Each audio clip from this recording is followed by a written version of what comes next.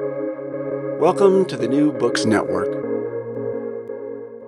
Welcome to New Books in Philosophy, a channel on the New Books Network. I'm Malcolm Keating, and today we'll be talking to Sokthan Yeng, author of Buddhist Feminism, published in 2020 by Palgrave MacMillan. Welcome to New Books in Philosophy, Sokthan. You're welcome. So your book takes up several different themes and interweaves them together. So you take up the topic of anger, how Western feminists in general and Black feminists in particular and other feminists make use of Buddhism as a means to grapple with anger, both sort of philosophically and practically. You're looking at the relationship between the metaphysics of the self, feminist anti-essentialist thought, and you're also looking at Buddhist practices and institutions, how they relate to post-colonial criticisms, concerns about equality and making political change. It's quite a lot. So here's a challenging opening question for you.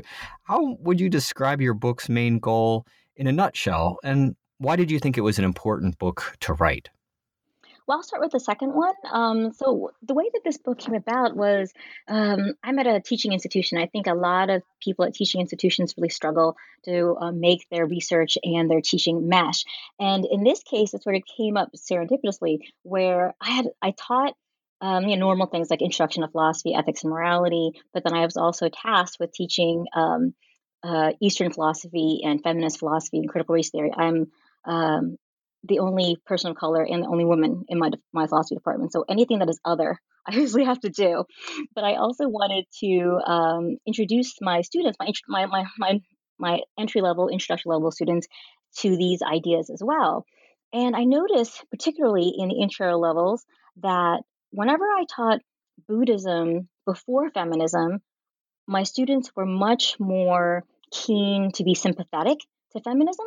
But if I switched it, which I think, again, instructors, professors are apt to do just to keep things fresh. If I taught feminism before Buddhism, even if I drew out sort of the similarities between Buddhism and feminism in the latter section of Buddhism, students never warmed to feminism. So I thought it was really interesting. And so it made me think that if I could find some literature on Buddhist feminism to sort of frame it for my students, they would be able to be more sympathetic to feminism and see the interrelated theories and concepts.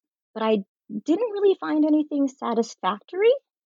So that's was sort of the generation of this book. And then when I taught my upper level classes, I also teach them a feminist philosophy course and, as I said, an Eastern philosophy course. I wanted to have a section in each that dealt with Buddhist feminism. And I didn't really find any chapter in any book, and I also looked for an anthology where, a lot of feminist philosophy books will have just different chapters on like Black feminism, radical feminism, sexual difference feminism, post-structural feminism, lots of these things, but never did they include a Buddhist feminist chapter. So that also made me want to write a book about Buddhist feminism. So you're motivated by trying to bring these two things together to help your students. So there's a pedagogical aspect to it. What else is the book trying to do? Sort of elevator speech version. What would you say the thesis of your book is? Well, I mean, I think I struggle just like my students. You write the book and you think it's about something. And then at the end, you think, oh, well, really, this is what it's about. I think in the beginning, I just noticed that, I don't know. I mean, I was at a certain stage in my career where I need to apply for a full professor, just something very practical. And I needed a book project. And I wanted to think about what are the different things. And I just started noticing small things, not, just like here and there. If I want to work on Buddhist feminism, why is there so little material? And then when I looked a little bit further, I sort of drew out I started to notice this pattern where there were a lot of Western feminists who went to Buddhism particularly because they just felt angry. They were angry, and I thought, okay, well, why is this sort of the common strand, and why does it work for them, or how does it not work for them? And I think as feminist philosophers, it's maybe more natural is not quite the right word I want to use. It's a little bit, I think feminists are more apt to look beyond Western traditions, and because they're really resisting this sort of like Western patriarchal narrative, right? But when they do that, I notice that even by going to a different culture, they still gravitate towards male thinkers and male leaders of Buddhist structures. So even while they're trying to break from sort of this patriarchal structure, especially because I think Buddhism can give a more positive, more nuanced reading to anger, which is so much associated with the hysterical woman or with negative emotion in Western philosophy, they don't look to female leaders of Buddhist traditions. And so some might argue, and they certainly do, that there are no Buddhist female leaders. And to that, I sort of challenge them. So in the end, I think it's a reclamation project of how these early Buddhist nuns are these leaders that people overlook because of their inability to see female leaders in Buddhist traditions because they are often hidden. And second, because they're really, sometimes I think feminists are afraid to deal with the question of anger. And if you sort of displace the anxiety around those two things, then you can get to a point where there are feminist Buddhist leaders. Okay, great. So we'll talk about the feminist Buddhist leaders in the form of the Buddhist nuns once we get to the sort of final chapter of your book, like you mentioned, with the Therigatha and some of these other writings. Let's back up just a little bit and talk about you. You mentioned your pedagogical motivations, the bridging of Buddhism and feminism. But big picture, how did you come to be interested in Buddhism and feminism more broadly? That's also a strange. I think I've always been interested in Buddhism in the sense that my family is from the Theravadan tradition, so we were culturally Buddhist, but I didn't have any way of asking questions and getting answers that were satisfactory. One, I grew up in a Cambodian household, and just the way that culture and tradition is, children don't really ask pressing questions to parents, even if they really want to know something about their culture. It's just not the way that it works. So I grew up in this tradition, but it was mostly cultural for me. So there were shrines in my house, and then there were celebrations that we went to, but I didn't really know what it meant. And when I entered into philosophy, I had more access to that, but then it was filtered through sort of the white European lens, and I could never really make them match. And then I also had this feminist part, and I didn't really know what to make of it and how to join them because it was both. I mean, on the one hand, at home, my parents couldn't really understand why I was asking about sort of posing these questions that were feminist. But then when I was in sort of the more academic sphere, it just made it the way that I read the material or the material that was presented to me in graduate school never made it something that was prominent. That was a prominent part of the class. So I just struggled with it, and this project is coming out of that as well. Right. So it sounds like some of the themes in the book that you're engaging with these sort of fragmented identities, sort of border identities, and East meets West kind of things are personal as well as professional for you. Yes, absolutely. That's great. So let's dig into the book. Let's start with how you're setting the stage. So when we talk about Western, we're obviously kind of putting this in scare quotes here. We're talking about broadly Western approaches, and you start with the idea of Greco-Roman philosophy to make it more specific, in particular Stoicism and its relationship to anger. So why start there in a book on Buddhist feminism and Theravadan feminism? Why should we look at the Stoics? Why should we look at the Stoics on anger to help us get a grip on Buddhist feminism? Right. Yeah. So I say in the beginning that there are different approaches, there are different ways to write this book, and for me, it is, as you said, a very personal journey. So in a way, even though I was brought up in this Theravadan tradition, my real engagement, and maybe that sounds terrible, is through mostly my academic training. So when I approach sort of the question of anger, it's something that I'm most familiar with in terms of being a graduate student. When I was a graduate student in philosophy, where you would look would be sort of the Stoic tradition or the Greco-Roman tradition. It was not something that I could really pose to my family, although, and this is just an aside, they have every reason to be angry because, again, so I said I was Cambodian. We also fled to America as refugees because of the Khmer Rouge. So it wasn't as if there was not anger in the household, and for good reason. but I could never really unpack that, and there was no way to address it through Buddhism in my household. But when I went to graduate school, you do sort of get these hints, and it's much less talked about, right? Sort of the concept of anger, the emotions in general, but the emotion of anger in particular is something that can be helpful or can be useful. But you do get it in a very you get a more sustained analysis of anger, I think, in the Stoic tradition. So that's where I began. Mm-hmm. And so maybe can you pull out for the listeners here what it is that the Stoics say about anger that is sort of fruitfully juxtaposed with Buddhism? I mean, people might know that Stoicism and Buddhism are often compared together. What's going on the Stoic side of things, first of all, that might make it useful for thinking about it in tandem with Buddhism? Well, there are a couple things. So, one, the Stoic tradition does allow for a meditation on anger. So, I thought that was really helpful. What does it mean to meditate on anger? And so, there's this part where each day you can think about what it is that angered you or what it is that made these feelings arise. So, there was this concept of reflecting and finding a way to address anger, but in each case, it was always in Stoicism, anger is still a negative quality, right? So that was sort of an interesting juxtaposition for me. Whereas in the Buddhist tradition, you would think it would be the same. And I would say there's still part of literature that does say anger is a negative emotion, that you should not have it at all. It's a poison.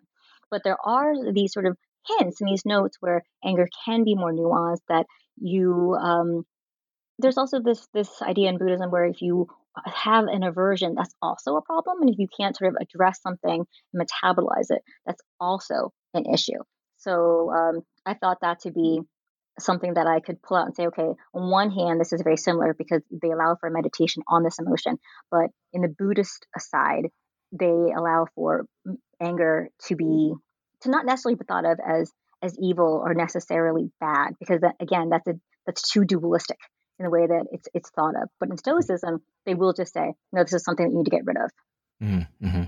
And then in the context of the feminist aspect of the equation here, you also talk about feminism and anger and framing it in terms of the sort of Western tradition broadly that draws inspiration from Stoicism. So what is important about feminist relationships with this kind of analysis to anger for setting the stage?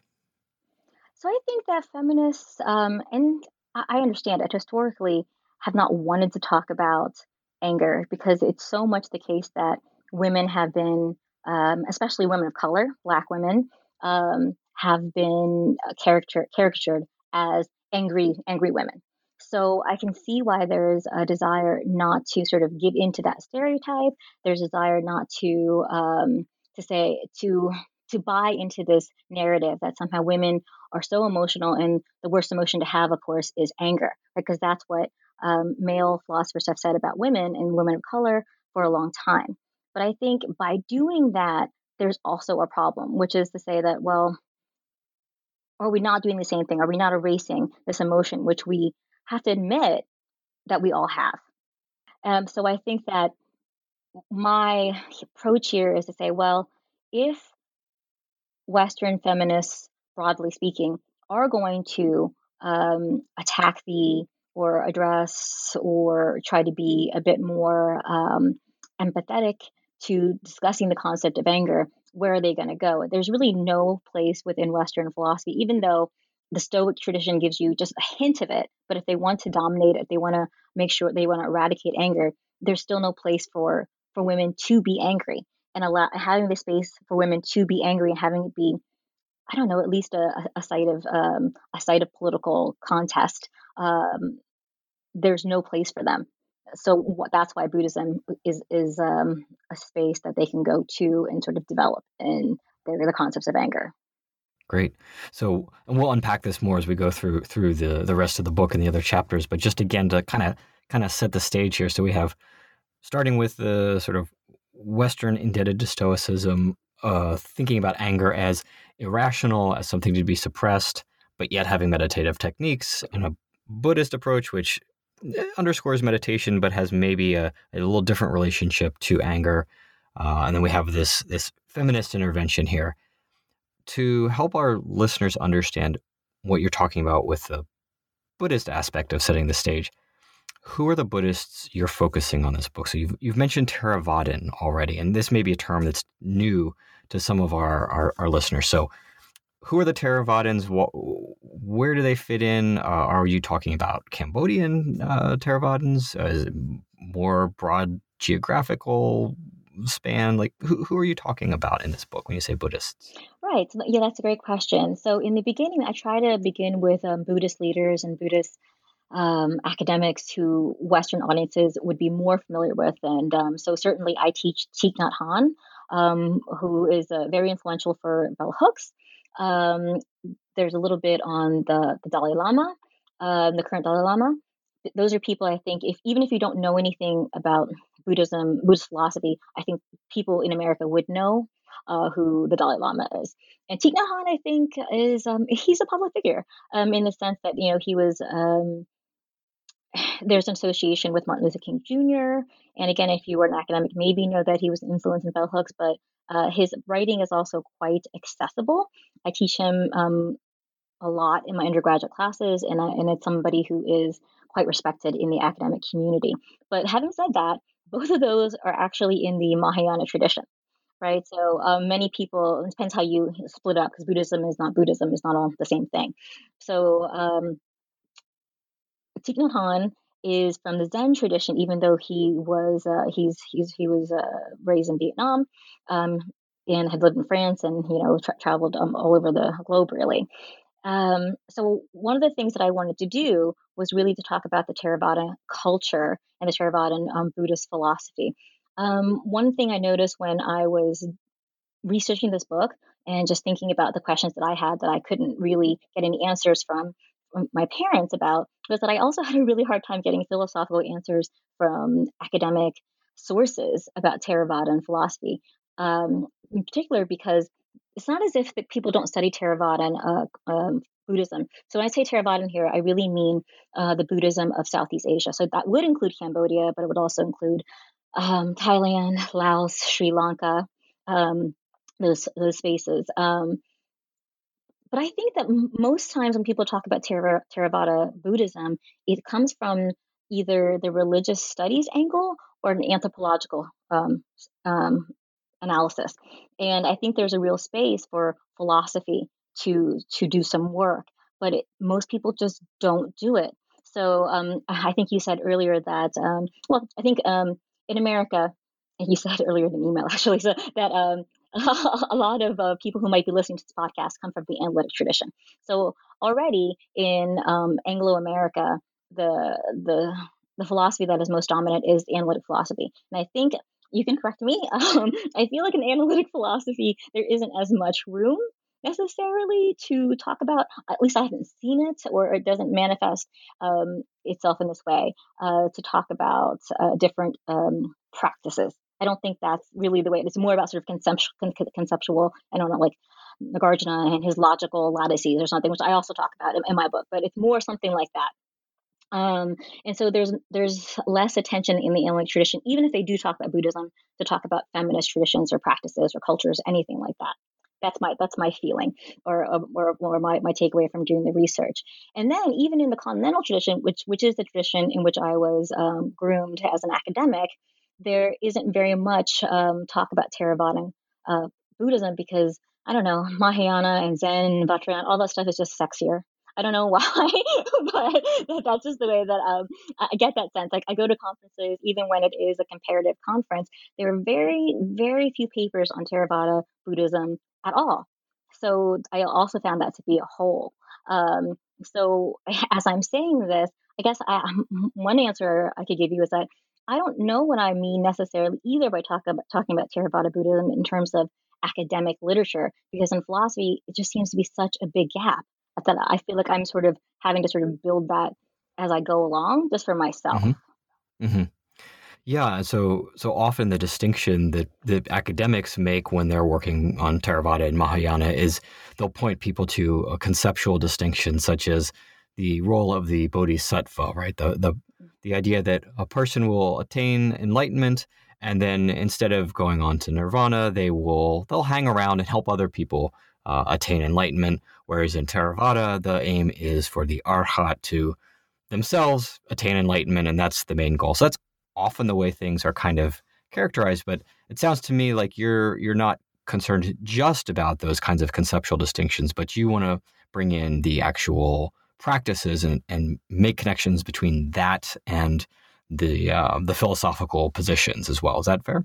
Right, and also just I like the way that you framed that. So not only is the Theravadan tradition, I think for some people they would say this is like a really irrational tradition, right? Because here you can only attain enlightenment if you become arhat. So, and again, for most traditions, for most cultures, for most countries in sort of the Southeast Asia region, that means that you have to become a monk, right? And that's a very particular thing, which is to say already then that there are no nuns, right? So there are many people who would look at my project and say, well, why would you focus on Theravada Buddhism at all? The reason why feminists will go to the Mahayana traditions is because it isn't about necessarily becoming a monk. You can become a bodhisattva, and there's not necessarily a gender attached to that. Although when you look at the history, I think there is. Right? There clearly is gendered. But conceptually and in an abstract way, there does not have to be. It does not have to be gendered, right? So there's Kuan Yin, who is portrayed as a woman. But in the Theravadan tradition, because it is so much, enlightenment is so much attached to becoming a monk, and again, a monk, not a nun, there is no room for a feminist discussion there. And I really wanted to sort of push back against that. So I'm doing it both ways, I guess. I would say that, yes, I do want to engage the culture.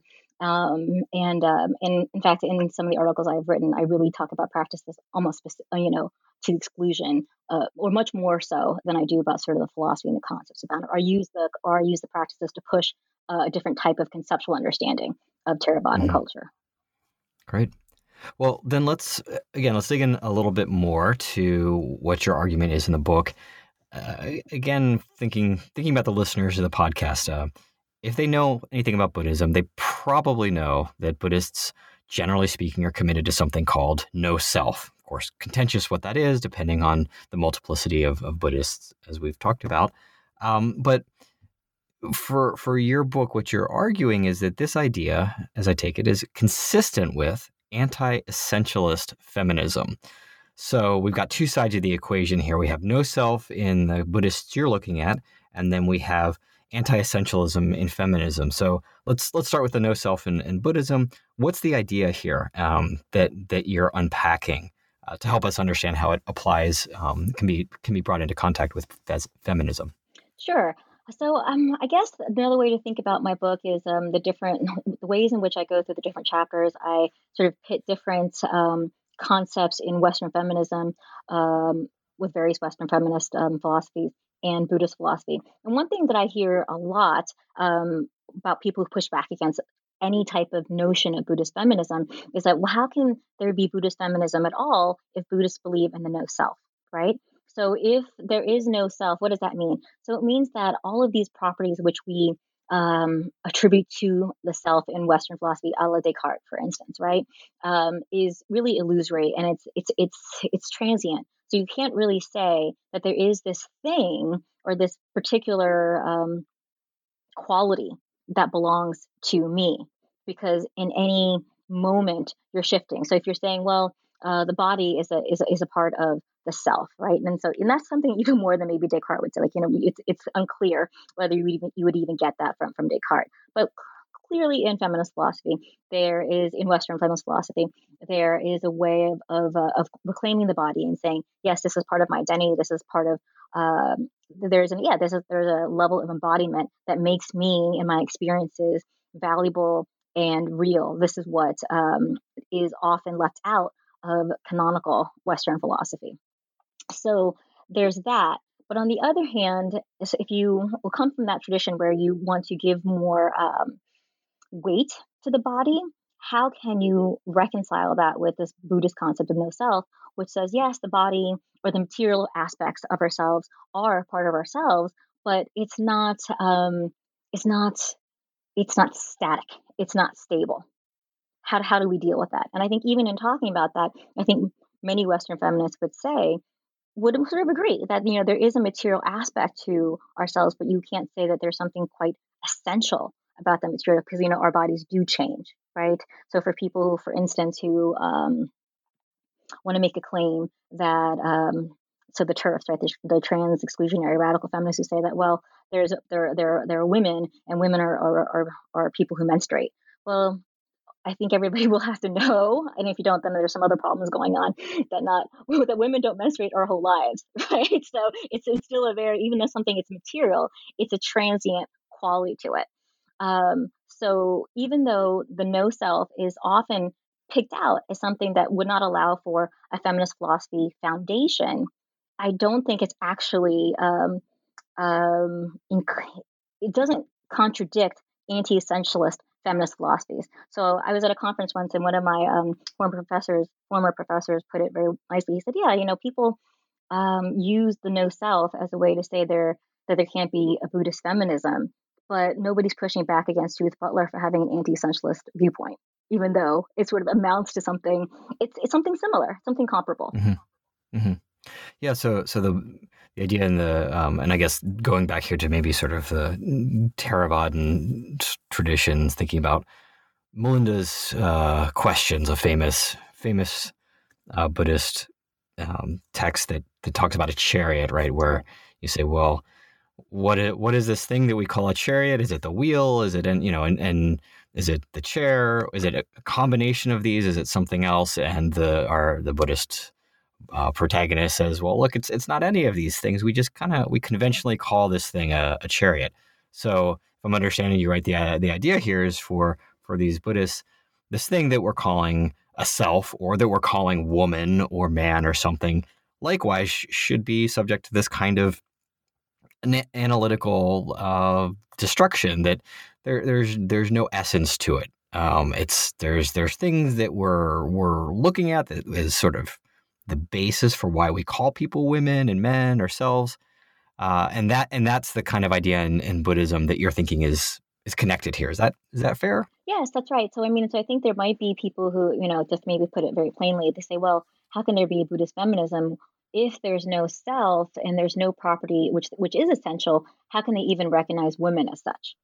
And then I think my response is that I think that's a fair question, but there are also many feminist traditions that also don't really recognize women as such, right? That are maybe willing to give up the concept of woman for something that is more pliable. And in fact, they think that woman is problematic and has been caught in sort of patriarchal narratives. So Monique Wittig, for instance, would rather give up on the concept of women, and she'd rather have the concept of lesbian. Liddell McWhorter talks about how, well, if that means that we will have a bit more room to care for the self as self rather than self as woman, she's willing to give that up as well. Mm-hmm. So the idea, kind of extending with the chariot metaphor, is that it's not like because we're Buddhists we can't talk about chariots, and that we can't adapt our concepts of chariots as we develop things like cars and so on. So likewise for feminists, there's no problem to be a Buddhist, because we can revise our conception of woman, and we can still call people women, and we can still demarcate some area for discussion. Right. Exactly. Yeah. Okay. So then let's think a little bit more about the feminist side of the equation here in chapter 3. You look at Judith Butler, she's one of the many feminists you're looking at in this chapter, and you talk about this idea of abject bodies and abjection, and you connect this to no self. Can you explain that a little bit for us? So what are abject bodies? What's abjection, and how does this fruitfully juxtaposed with the Buddhist conceptions we're talking about here? Yeah. So it's a broad concept. So the way that I discuss it in the book, especially in relationship to sort of Buddhist stories. So again, what I'm doing is I'm not talking about necessarily philosophical concepts proper, and a lot of this I'm really picking again from religious studies or from anthropological work. Is what does it mean to have an abject body? So I start with Judith Butler, because the people who are working with the Buddhist stories also use this concept, which is there is this body that doesn't quite fit within the normative values of society, right? So if So for a woman, for instance, I tell this, or I retell the story of Beautiful Woman as an example. Beautiful Woman is this woman who decides to cut off her breast to feed a starving mother who is thinking about eating her son instead of because she's so hungry. So she's willing to give up these her breasts, which are considered to be, at least in Western culture, to be the epitome of what is womanliness and what is beautiful. So she, instead of trying to fit within the norms of society, is willing to go outside to make her body something different, something that actually is maybe revolting. So not only does she give up her breast, obviously she's bleeding from these wounds. She becomes this body that is thought of as disgusting. So not just outside of the norm, but disgusting, and somehow reinforces the notion of what the normal and the beautiful is. So the abject is sort of both, right? That which goes beyond and is contrary to what is normal and what is beautiful, but then also reinforces those norms. Hmm. And so how would that connect back to the analysis of no self in Buddhism? So I think the story of Beautiful Woman is that even though there is this concept that we don't have a self, that we don't have any particular part of ourselves that is essential to us, what we see is that because of that, it doesn't mean that we can't be compassionate, right? That the self that we are, precisely because we are not attached, because precisely because Beautiful Woman is not attached to this physical part of herself, which is her breast, she is able to be compassionate because she's able to break from the norms that society has set. That is what allows her to give up or not to care about having breasts so she can give to another. Hmm. So in some ways, the idea that concern or compassion for another requires there to be a self that we're aiming at and a self that we're having compassion from that's essential. In fact, that you're sort of flipping things that it's the very lack of those metaphysical realities that enables compassion. Is that the idea? Yes, I think in that story that is what's going on, right? That somehow because she is not attached to it, she doesn't think of it as something that she must have, but rather just Mhm. a body that is fleeting, that she's able to be Yeah. compassionate. Yeah, and so so that's the connection there with the, as you say, the sort of transient or the fleeting conception of maybe what we put in scare quotes as the self for the Buddhists, not the self in the Cartesian kind of sense. Okay, so that's going on in chapter 3, and so you're in this chapter you're sort of interweaving, in particular, the idea of no self and feminist conceptions of anti-essentialism. In chapter 4, you take up some criticisms. You mentioned a few already. One is that, wait a second, if we don't have a self, how are we going to be able to uh, be feminist here? We need to have some sort of essentialism, and you've already addressed that a bit, that philosophical objection. But there's another one that maybe comes more from the anthropological or religious studies literature, and that's the historical record. So one thing people might say is, well, why should we look at Buddhists for a source of feminist philosophy? They're pretty patriarchal. You mentioned the Theravadins. They've just got monks. They don't have nuns. If you read any of the monastic literature, it seems pretty patriarchal, pretty anti-sex, disgust with women's bodies. There's a whole bunch of things going on that you might just say, why in the world would we look at Buddhism here? So what are some of these aspects of Buddhism that pose a challenge, first of all, and then how do you address this challenge? Right. So I juxtapose these two chapters because on the one hand, I would say, well, there are people who push back against Buddhist feminism precisely, in the in the prior chapter, which is, well, there's no self. How can there be any recognition of women or sort of women suffering? There's no difference between women suffering or men suffering, for instance, if gender is just like anything else, which is an illusory category, right, that you can't hold on to. But on the other hand, there are people who will go the other direction, which is say, oh no, I think Buddhists recognize women, but they recognize it in such a patriarchal manner that I would also not be sympathetic to Buddhist feminism, because the way they treat women and because they pigeonhole women in such ways, it's degrading. It's not helpful. It's oppressive, right?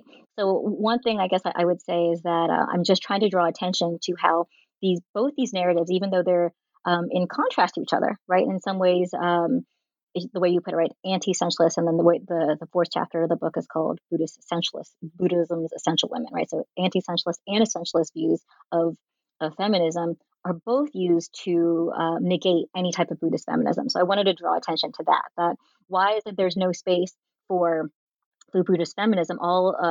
It seems like all of the different feminist critiques or attacks are attacking Buddhist feminism, so it can't emerge. So I thought that was interesting. Whereas, you could say in Western feminist philosophy that, yeah, there's sort of the anti-essentialist camp, and then there's the anti-essentialist camp, whichever way you want to put it, or the strategic essentialist camp. And I think by and large, people still recognize them as feminists, right? That even though that they are using different conceptual tools and in some ways critiquing each other, they're allowed to be feminists. But both of these tools together are used to negate Buddhist feminism. So that's one thing that I wanted to point out. So how do people want to do this when they want to talk about Buddhist feminism? Why is there so little space for this to arise?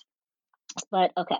But yes, for the essentialist camp, if I am going to be looking at the historical ways in which Buddhism arose, and again, I think that's something that is very typical of religious studies, anthropology, but also continental philosophy. That there is this outline of, okay, why are women important, and why is the importance of women in, say, in the Theravada culture, in the way religious ceremonies and practices are maintained, it's less obvious. So when we think about Theravada and Buddhist cultures, I think one of the images that might come to mind, and certainly there are always lots of pictures of it, is the monk going around, gathering alms, right? And so the focus is always on how the monk is somehow gathering the alms. But what you don't hear as much is that the people who prepare the alms are often women. And the people, when there are festivals that are important for the community, yes, the monks have sort of this ritual place, but the women do much of the work. And again, you might say, well, yeah, but they're doing all the work that is somehow lesser, right? The one they're cleaning up, they're cooking, they're doing these very sort of traditional feminist roles. So what I wanted to do is address that, to say yes, that is, I think it is a valid critique, but try to draw out some other ways in which they can also be very powerful, right? That what does it mean for women to take on these positions? And if we sort of highlighted how important women are to these practices, perhaps we could shift the discussion to how Buddhism really would not survive without the interventions and the support of women. Mm-hmm. And so, do you see a valuing, a devaluing, a neutral attitude on the part of the Buddhists that you're engaging with regard to these roles that women are playing? How do you think about that? Well, in particular, I think in that chapter I talk about the role of the mother. So I think the story of Gautama, Siddhartha being born, and his two mothers, which I think is still not as clear to people, right? So there's his birth mother Maya, but then there's also his aunt, stepmother, who also becomes one of the first Buddhist nuns, and how this. Why don't we talk about that? And if we sort of delved into that story a bit more, what would that mean for understanding the role of mother? And again, this is something that's quite contested. It's the same way in I think in feminist philosophy, there are some people who want to talk about the role of mother, but there are some who maybe shy away from it because they're afraid that this is going to reduce women to only being valuable in the role of the mother. And I think his stepmother in particular is an interesting case because depending on the narrative, right? So there's some people say, well, she followed him and she begged him to become a nun and to be recognized as a nun, or just even be part of his sangha, to be part of the Buddhist community. And he rejected her. And it was only until his male cousin interceded on her behalf on the third time did the Buddha finally acknowledge or give some sort of benefits to his aunt and stepmother. And I think there's a Buddhist retelling, which is no, that's just a patriarchal version of it. Another version is that it was basically the first women's march where she chased him down in a dogged manner and made him recognize who she was and that she was not going to give up. And I think that type of retelling is actually quite important. And here, it also, I think, it plays with the concept of mother. So she is his mother, but she's not his biological mother. So there's a lot of power in thinking about who are these women who do take care of us. And if we only think of of mothers as biological women, or women who give birth biologically to sons and daughters or their children, that I think is a patriarchal narrative. But this one I think allows for greater play. Mm-hmm. So it kind of goes back to that anti-essentialism that, like with the chariot, we can call things a chariot even if there's no chariot essence there. We can use the word mother and the concept of mother to people who aren't biological birth mothers, you might say. Exactly. And this allows for us to think about the role of caring, the role that women have in caring for also just Buddhism, the tradition, and the philosophy, which is what I'm going to try to draw out later, right? So not just not just the cultural practices, but the philosophical concepts too, which they are not given credit for. Right. Yeah, let's. There's one other thing in this chapter relating to mothers that I thought was interesting, and this brings us back to the topic of anger, which I think we're going to see come back in the next few chapters too. So you focus on Thich Nhat Hanh and his argument that one way to transform anger, not suppress it or push it down, but transform it, is by cultivating a kind of loving kindness like a mother. So this is one of the ways that Buddhism seems to be different from Stoicism. We're not suppressing anger, we're cultivating other attitudes. But you find something interesting in his use of this mother figure from a feminist perspective. Can you say a little bit about that case? Right. So he does use a very gendered metaphor for anger about, we should think about our anger as a mother would respond to a crying child. So if a mother hears her child cry, she's not angry in response, but instead she seeks to nurture and to care for and to recognize the whatever suffering that the child has or whatever needs the child has. So that I think is very powerful that he would pick that metaphor. On the other hand, I also discuss sort of a common critique, which is that on the one hand, it's quite gendered, the mothering the child, but the way in which Buddhist texts and especially sort of in the Pali Canon talk about mothers in the Buddhist in the Theravada tradition, anybody can be a mother. So in a sense, again, going back to the story of Siddhartha and his stepmother, he, in a sense, becomes the mother of his stepmother because he gives her this type of enlightenment and nurtures her through the Buddhist path in a way that she could not give him. So that's sort of the other sort of counter narrative in the mothering technique. And one thing that I notice in Thich Nhat Hanh's work is that when he talks about caring and when he talks about how you can care for your anger or you can be a caretaker, most of the people he uses are men. So even though he uses the metaphor of mothering a child, he has a story about, I don't remember his name, but what's important is that he's a father and he's really trying to deal with how he can have time for himself, but also take care of his children and be attentive to his wife. And all of these examples still center on men. So the mothering as a concept is not as gendered as you think it would be. Hmm. Interesting. or because it allows for different genders to claim motherhood, it actually becomes much more male in the way that it Mhm. is discussed and analyzed. Hmm.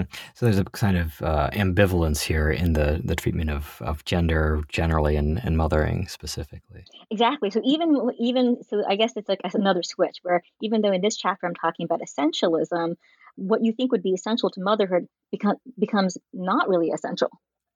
You Hmm. know, i.e., Yeah, being a woman. interesting. Well, so far we've talked a lot about individual emotions and attitudes, like the cultivating of compassion with Thich Nhat Hanh and so on. But in chapter 5, you turn to an implication of a feminist approach to Buddhism, which is that there are social and political implications. So in this chapter, you look at what you call the principle of non-discrimination, this philosophical concept, and its application to white supremacy, capitalism, patriarchy, and other social political structures.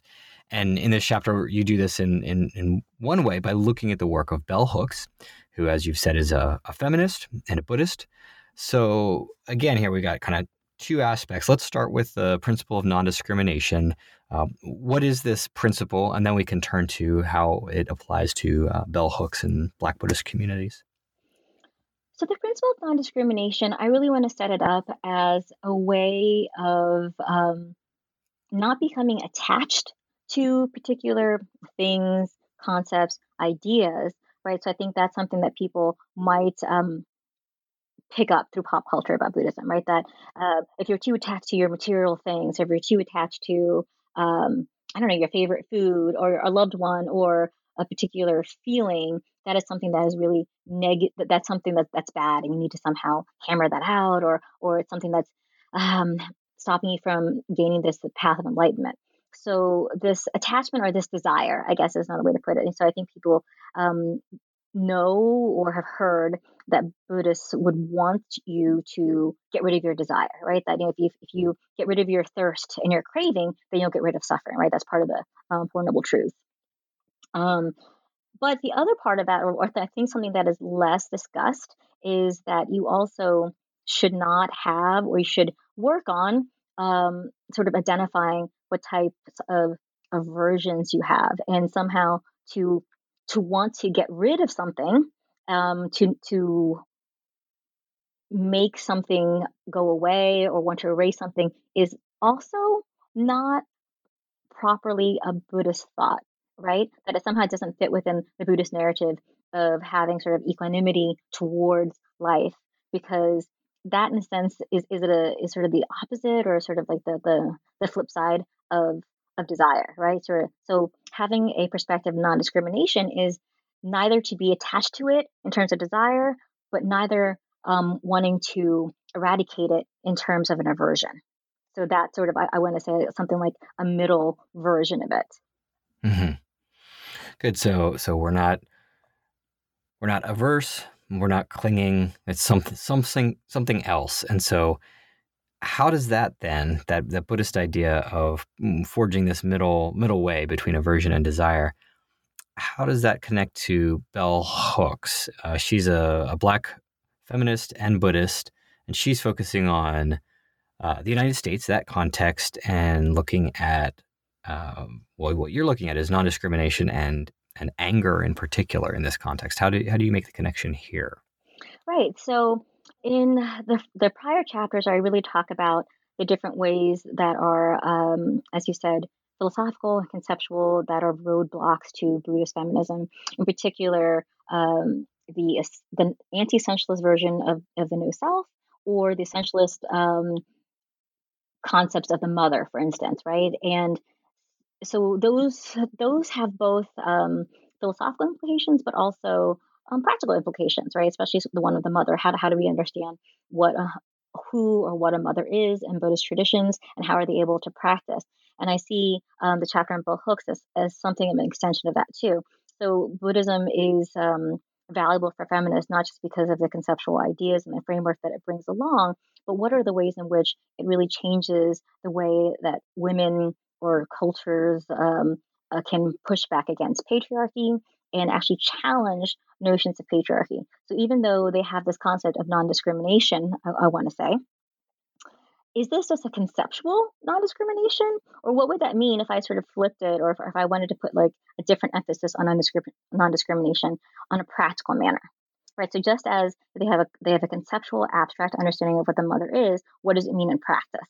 So they have this concept of non-discrimination, but as Bell Hooks points out, in many Buddhist communities, there's a large amount of discrimination. And when we move to, say, American or the Buddhist communities in the U.S., for instance, it is there's this data on this that most convert Buddhists are white privileged people, right? So there's very little space for people of color unless they are, again, heritage Buddhist practitioners, and then they're also sort of looked down upon as if they're not really philosophically interested in Buddhism. And I guess I would say that I maybe played into that myself a little bit, and just sort of talking about my own history that when I tried to talk to my mom about it, I'm not sure if it was cultural or other reasons. I have very little information coming from her about what Buddhist philosophy is, and I had to go to these white intellectuals that raised me in this intellectual tradition of Western philosophy to try to get at some other answers.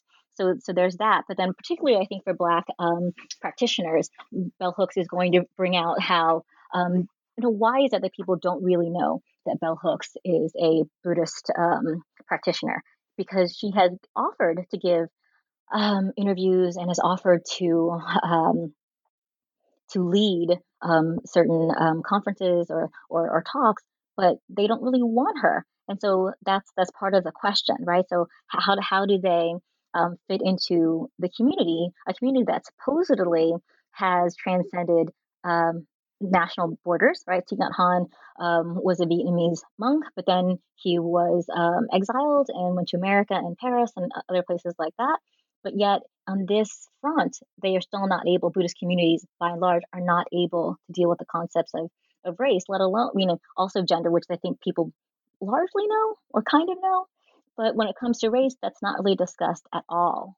So what is this idea of non-discrimination, and can Buddhists put it into play, especially in relationship to race? And for someone like Bell Hooks, and who is not afraid to say that she's angry, I thought that was particularly interesting, right? That obviously, if you are someone who is quite skilled at critical thought and take Buddhist philosophy seriously, but you're still not really allowed into the inner sanctum, or even just recognized as being part of the community, that would make somebody not just hurt, but also angry. But how do Buddhists then use this feeling of non-discrimination or this concept of non-discrimination in relationship to that? So I think what Bell Hooks does, I think she's quite honest, is to say that she actually has a very hard time nurturing the anger. Or when she talks to Thich Nhat Hanh, I think via written correspondence, and he says, well, you have to use your anger as a compost. She just says, flat out, I don't really know what that means. I don't know what that means. So this concept of non-discrimination can we push that beyond a conceptual framework and tell me what that means practically speaking? So I think that's an important question. Yeah. Well, there's a lot in that chapter that we could talk about, but for the sake of time, I wanna get us to 6 and 7 here. So let's look at the chapter 6, where you look at the engaged Buddhist movement. So there's another chapter that talks about politics, and here again you're returning to Thich Nhat Hanh, and you juxtapose it with post-colonial feminists. So not necessarily feminists who are Buddhist. So for instance, Gloria is it Ansoldua? Is that right? Yes. Yeah. So let me just read a sentence in that chapter kind of stood out to me. So you say that there's a similarity between post-colonial feminists and Nhat Hanh's work. And it's a similarity that suggests that complete allegiance to the oppressed is not the key to greater inclusivity.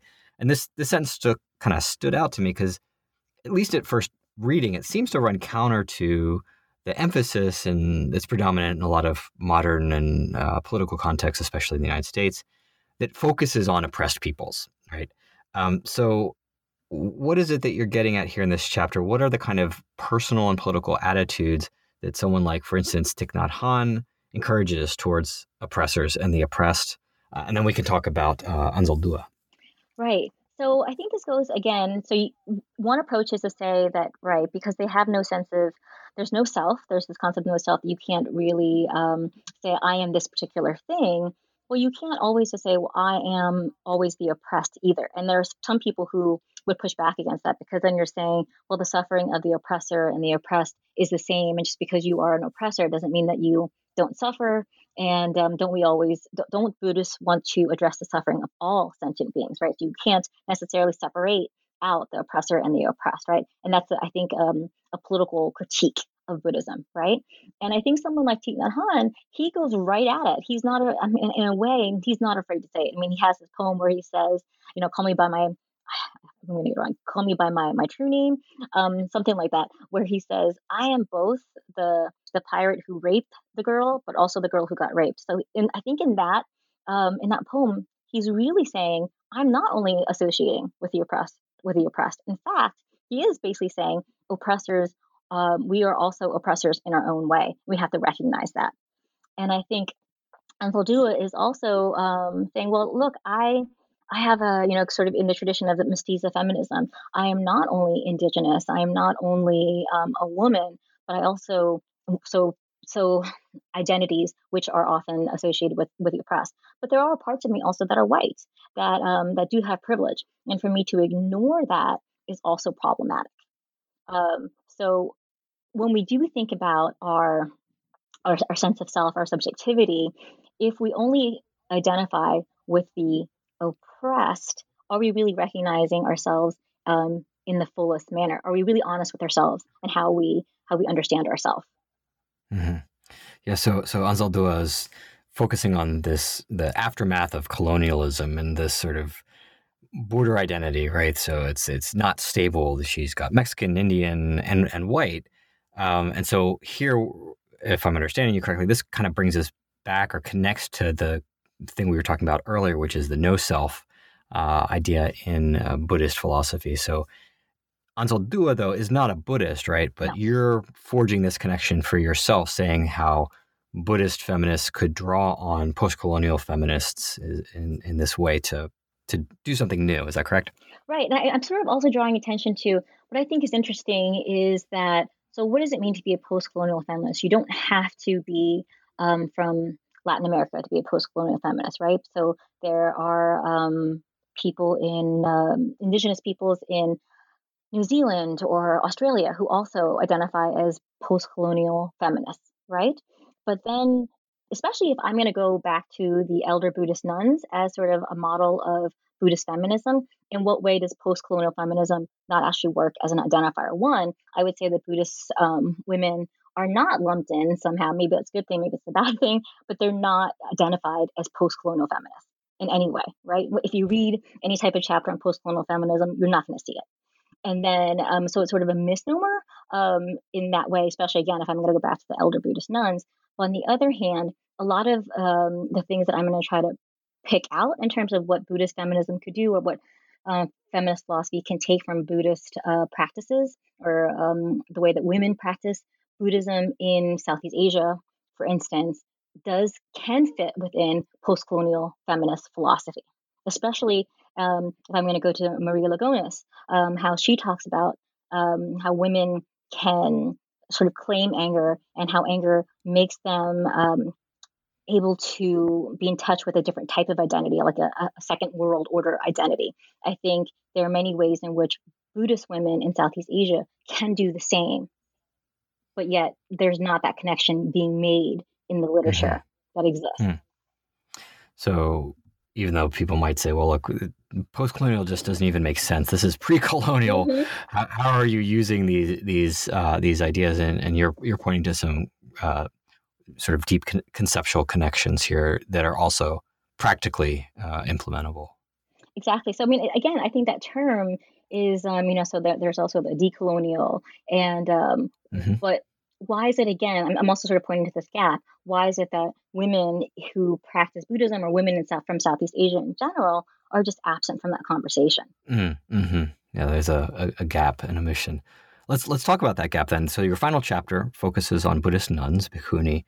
And as we talked about at the very beginning of this podcast, this is a tradition that's really, in many ways, diminished or almost absent throughout Asia, insofar as there's a focus on monks.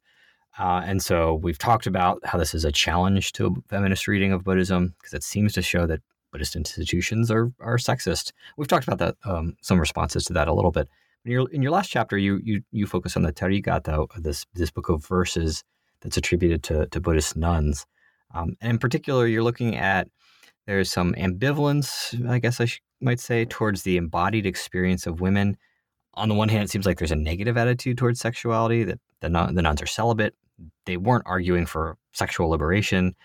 But on the other hand, you see a kind of feminist undercurrent or a potential feminist reading here. So maybe, can you tell us about that? And then the second piece that I want to make sure to come back to is how this relates to the theme of anger that we've been talking about throughout the book. So what's feminist going on here is the first question, I guess. Great. Yeah, no, those are two great questions. I do think they're interrelated. So I think one of the reasons why many scholars don't look to the Therigatha is because they feel like, well, wow, when you read this, it's so anti-sex, right? That, I don't like sex, and the snake is dirty. All of these things, like all this imagery that just seems to scream, I don't know, sort of patriarchal purity in a way, right? So there's that. And I do address that, and I say, well, I understand that. Well, in context, you have to note, though, that the way in which that Buddhist nuns reject sex and sexuality is still actually much more nuanced and much tamer than the way that monks reject sex and sexuality. So if you juxtapose those two, you see still a more nuanced version with the Buddhist nuns. On the other hand, even though that the Buddhist nuns are sort of backing away from sex and sexuality, in some ways very much so denouncing sex and sexuality, I do understand that. I think it's a valid critique. What they're not backing away from, and what I think Western scholars and Western feminists don't pick up on, and that I'm trying to draw out, is that what they don't back away from is anger. A lot of these women are angry, right? So if Western feminists only see how other cultures and other women of other cultures respond to sexuality, and that's somehow the litmus test, they are missing out on other ways to understand certain concepts and practices that could actually unify more women. And that is really the response to anger. And in particular, what I want to say is I think it's interesting that someone like Bell Hooks or Irigaray or feminist philosophers will say, wow, this is really amazing that the Dalai Lama and Thich Nhat Hanh will just come out and say, yes, I'm angry. Yes, I'm sometimes angry, and I don't deny it. But they're always looking to these men in response to anger and in acknowledging their anger.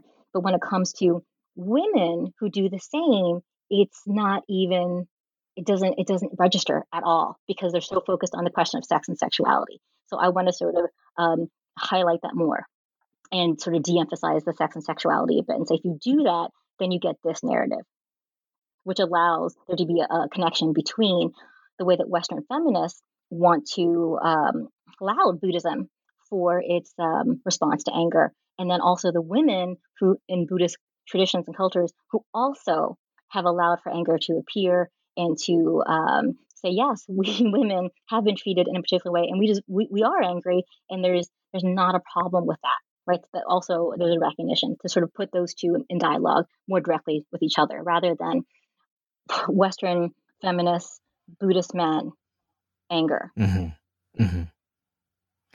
And where do these Buddhist nuns in these texts, where does their anger emerge? What's its target? How is it characterized? So I think there are some poems where they will say that, yeah, I'm angry in the way in which I had to share a husband with my own daughter. And because of that, we have decided to follow the path of nuns. And you see this also inside the Christian tradition, which is that, yes, there are many things about religion in general that's oppressive to women, but there are also parts of religion that allow women to be free of men. So especially in the Buddhist nuns and their community, it is a community of women. So they don't have to be married. And sometimes in certain cases they actually leave their families to become Buddhist nuns.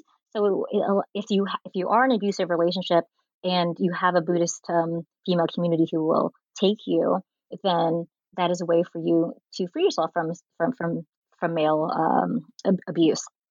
Your father, your husband, whoever that is. But then there are also passages where the women have a different attitude towards anger. So there's one where a servant girl is trying to get away from her female master because she's angry with her. But then when she goes down to the water to fetch some water, she sees a man who is sort of deluding himself in Hindu practices and Hindu concepts of the self, and she thinks that's actually much more dangerous. And I think that poem actually shows how there is a more nuanced version of anger there too. That okay, yes, so there's a woman who is angry with her, but she doesn't think that's she thinks it's troublesome, bothersome. It's not something she wants to be around. But what you see is that this other way in which people are attached to rituals that are illusory or further someone's delusion, that's much more probable. Probable. It's more of a problem than it is with somebody who expresses anger. So there, I think, is another version where women can have a more nuanced version of anger in the Buddhist tradition. It's not just the Thich Nhat Hanhs of the world, and I'd like for feminists to understand that too and recognize that. Great. Well, thank you for taking us through that. Now we have the Buddhist feminism, so there's at least one more resource out there for doing what you're trying to argue for folks coming after you. What are you working on now that this book is out? Well, in general, I'm really trying to think about putting women of different cultures in conversation with each other. So one of the things I discussed at the very end of the book is um, if I had to do it over again, I thought to myself, there was a point when I was writing the conclusion that maybe I wanted to name the book not Buddhist feminism, but feminist sanghas. So as to, but then when I told it to a couple of my friends who were quite educated, they said to me, "Well, what's a sangha?" And I thought, okay, well, maybe I picked the right title, so it's fine. but but so one of the things I'm trying to work on is whether or not I can find connections between Theravada Buddhist women and say indigenous feminist practices of New Zealand, right? So are there? I feel like in both places, women play a strong part in upholding the culture and sort of practices, but it's not recognized. And I would like, I would like to build some type of philosophy where I'm not just looking to Western thinkers, but rather having different, I don't know, philosophies of the South sort of in relation to each other, and especially when it comes to Theravada Buddhist women who seem to always be out of the picture. So to draw them into this conversation of philosophies of the South. Great. Well, I look forward to seeing what you're able to do and come up with in the future. And thank you again for taking time to speak with us today at the New Books channel. Really appreciate it, Sokthan. Great. Thank you so much.